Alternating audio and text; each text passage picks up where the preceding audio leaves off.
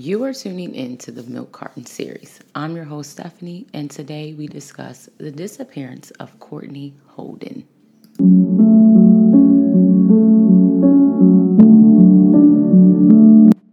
Courtney Holden was born on February 28, 1992. When she was young, she entered into the foster care system and soon was placed in the home of Judy Holden. Not long after, she was adopted by the family. Judy and her husband were known for taking in foster care children. According to one former man who lived in the family home, he claims that the family began taking in children as a form of monetary gain, but had later turned towards being very abusing in this place of care. And this is like a lot of foster care homes. You hear a lot of children who grow up into teenagers, and even teenagers, they have been in a home where they experienced physical and sexual abuse. At the time of her disappearance, Courtney was living with Judy, her son, and her adopted brother, Joshua, who had moved back into the family home in 2014 after his parents' divorce. The four lived on East Harrow Avenue in Northeast Spokane, Washington, near Rogers High School. Joshua was known by friends and family as being very violent and angry and for displaying erratic behavior.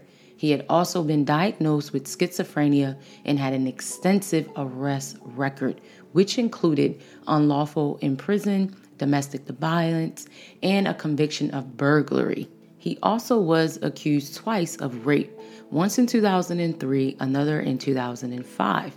In the later case, which was 2005, police were in the midst of obtaining DNA evidence when the victims stopped cooperating with prosecutors. Now, Judy and Joshua were known to refer to Courtney as Sydney, short for Cinderella, in reference to the amount of housework chores they made her do. She wasn't allowed to leave the house during any daytime, so only would be seen in the evening while doing yard chores, and Joshua had installed numerous security cameras outside of the home. Like, can you imagine living in a home and someone is like watching your every move and you're a grown woman? So this resulted in Courtney becoming very isolated with anyone around her. And she was prevented from interacting with any of the neighbors. And she was also not allowed to be online. And this really came from Joshua, who he would not allow her to have a cell phone, have access to a car, or to create any profiles on social media. And we live in a world, where social media is rising, right? So neighbors have reported that Courtney confided in them numerous times regarding her fears of Joshua and his very overbearing rules. One regularly noticed that she had bruises on her, which she attributed to Joshua beating her, and another said Courtney would ring them in the middle of the night crying and telling them how out of control Joshua had been. And to make matters worse, Courtney had a son, and Judy and Joshua made the son call them mom and daddy, and the son would refer to Courtney as by her name. Can you imagine having a kid? You're living in this home, you really don't have any family because you grew up in the foster care system, and they're making your child call them mom and dad and not you when you are his. So this is when it gets into the disappearance of Courtney. So Courtney was last seen in July of 2018. There hasn't been a specified day, but neighbors recall that was kind of the last time anyone had ever seen her. One neighbor recalls seeing her leave the house carrying a large duffel bag in which Judy was chasing after her, telling her to come back into the home. And the incident basically ended in Joshua forcibly picking her up and carrying her back inside the house. Around the time she was last seen, a neighbor reported seeing Joshua setting up spotlights in the backyard for 2 nights in a row while he constructed a swing set. This had struck them as very odd, as he was building this swing set in the middle of the night. So whenever anyone inquired about where Courtney was, Joshua and Judy would offer up different explanations, including that she was off traveling with a boyfriend who worked as a long-range truck driver, or that she had ran off with a fiance, or that she was in the house but did not wish to speak or see anyone. They basically came up with so many lies that they could not keep it straight at all. Courtney was not reported missing until October 8th of 2019. So can you imagine? This girl was not last seen in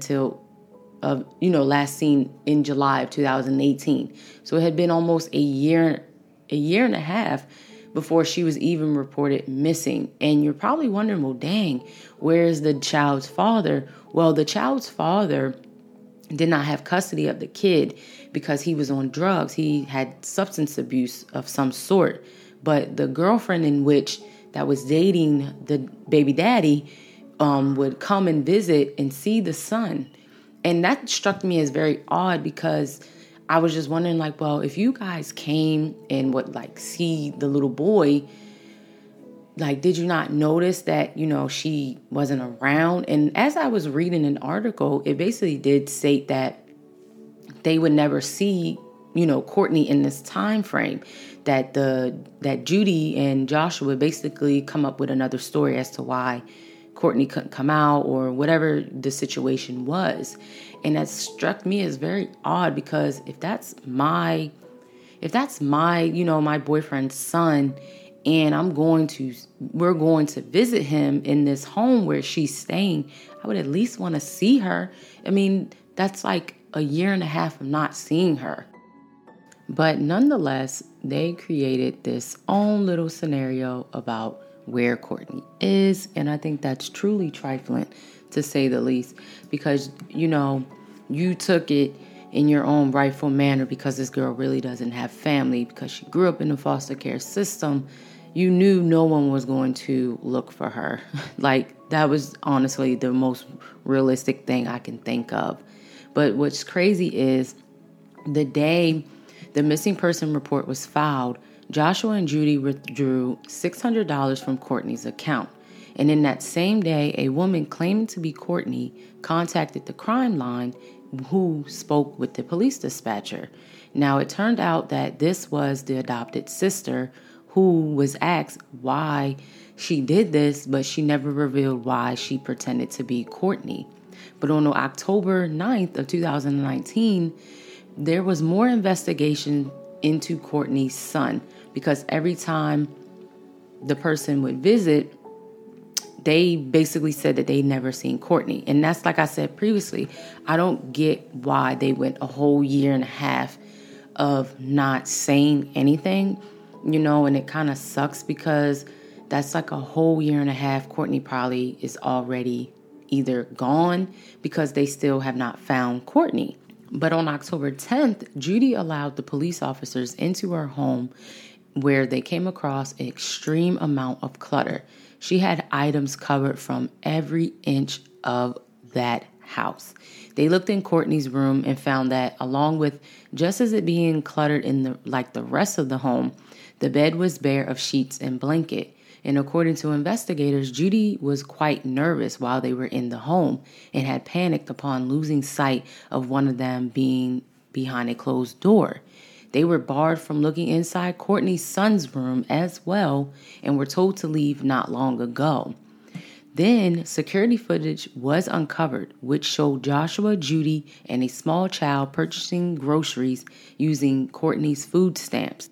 And even so, one point in an investigation, a police officer stopped past the home to discuss the disappearance of Courtney, and Joshua had told them that he wasn't able to talk. He was taking care of a sick cat, y'all. A sick cat. But the officer, of course, basically knew he didn't want them entering inside the home again. But on October 24th, a search warrant was executed on the Holden residence. It was discovered that Joshua and Judy had moved away, taking with them their 6 pets and the DVR from the home surveillance system. The search uncovered 82 pieces of evidence, including Courtney's ID cards, numerous computers, 18 cell phones, handwritten blackmail notes, and the missing woman's journal. Police would later search the home with cadaver dogs, but nothing of value was ever uncovered. And as I was reading that in the article, I was like, well, they legit had so much time ahead of them, because No one came looking for Courtney. No one really spoke up about Courtney. So really, they had so much time to develop a plan of action if or when someone would come for Courtney. Now, in the mid-November of 2019, a cell phone number associated with Joshua and Judy were deactivated. But then 2 new phones with Texas area codes were activated the same day. Child, I be thinking that sometimes folks be real low-key dumb when they're doing stuff.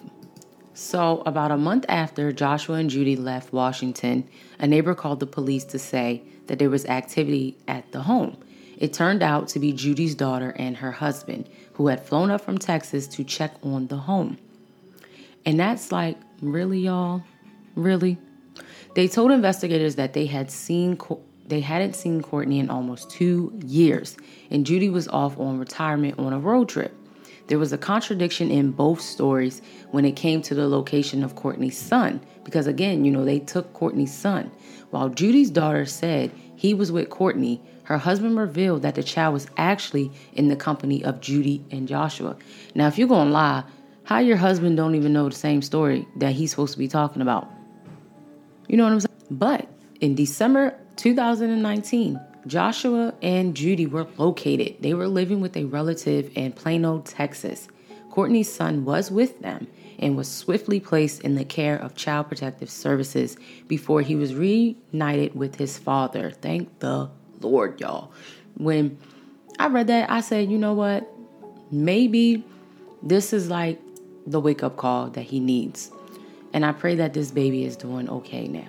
But nonetheless, the pair were arrested with the aid of other police agencies and were charged with identity theft for accessing Courtney's bank account and custodial interference in relation to the concealment of her son. Thank God they went into her account. Thank goodness they took her money, because you can't just go on somebody's account and take their money. Like, who you think you are? Especially this girl being a whole grown woman at that. But despite them being arrested, they did not find any trace of Courtney. And it's so sad because we all know what they have done to this girl. And it sucks because what did this girl do to you? She was living with you guys. She was doing everything just as if like in the movie of Cinderella, taking care of your home. And y'all treated this poor girl like crap. Like, who are you to just do that to someone? Like, I will never understand. And it's such a shame.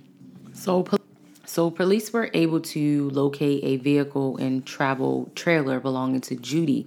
This travel trailer was located in an RV camp back in Oklahoma, where Judy and Joshua had checked in under false names in November of 2019. Now, in March of 2020, a Spokane lawyer took on the case in defense of Joshua and Judy. He requested the courts release the pair from custody at the time because they were fighting, getting back to Washington. But he also says that they are willingly to make their way to the state in order to reveal the truth regarding Courtney's whereabouts. While he would not provide any new information regarding her location, he did say he planned to find her as a part of Judy and Joshua's defense. The lawyer argued that the judge ordered Judy's release in light of COVID pandemic and removed Joshua's felony warrant so he wouldn't be rearrested. While the judge wouldn't squash Joshua's warrant at all, he did say that Judy could be released if the Spokane Police Department could confirm that Courtney's son was safe.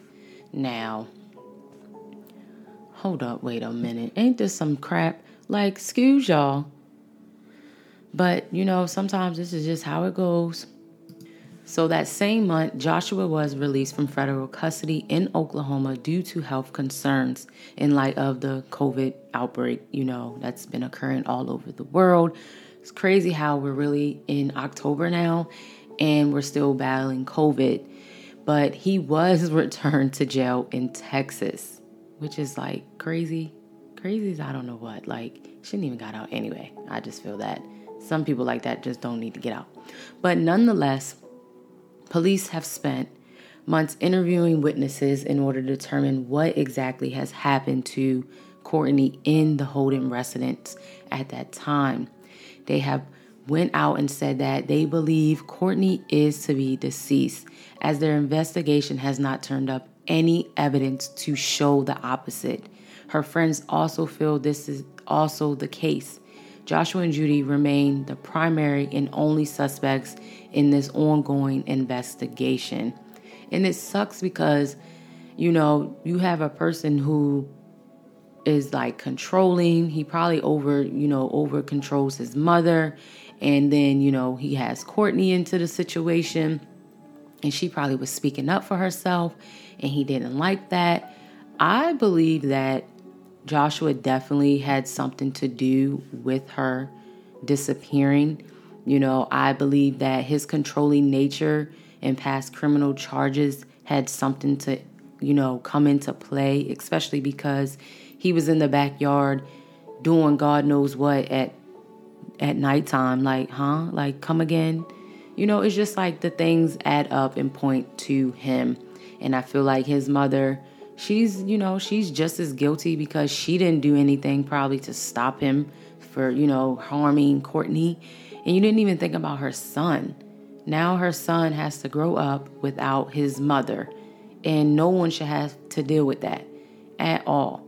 So that is the disappearance of Courtney Holden.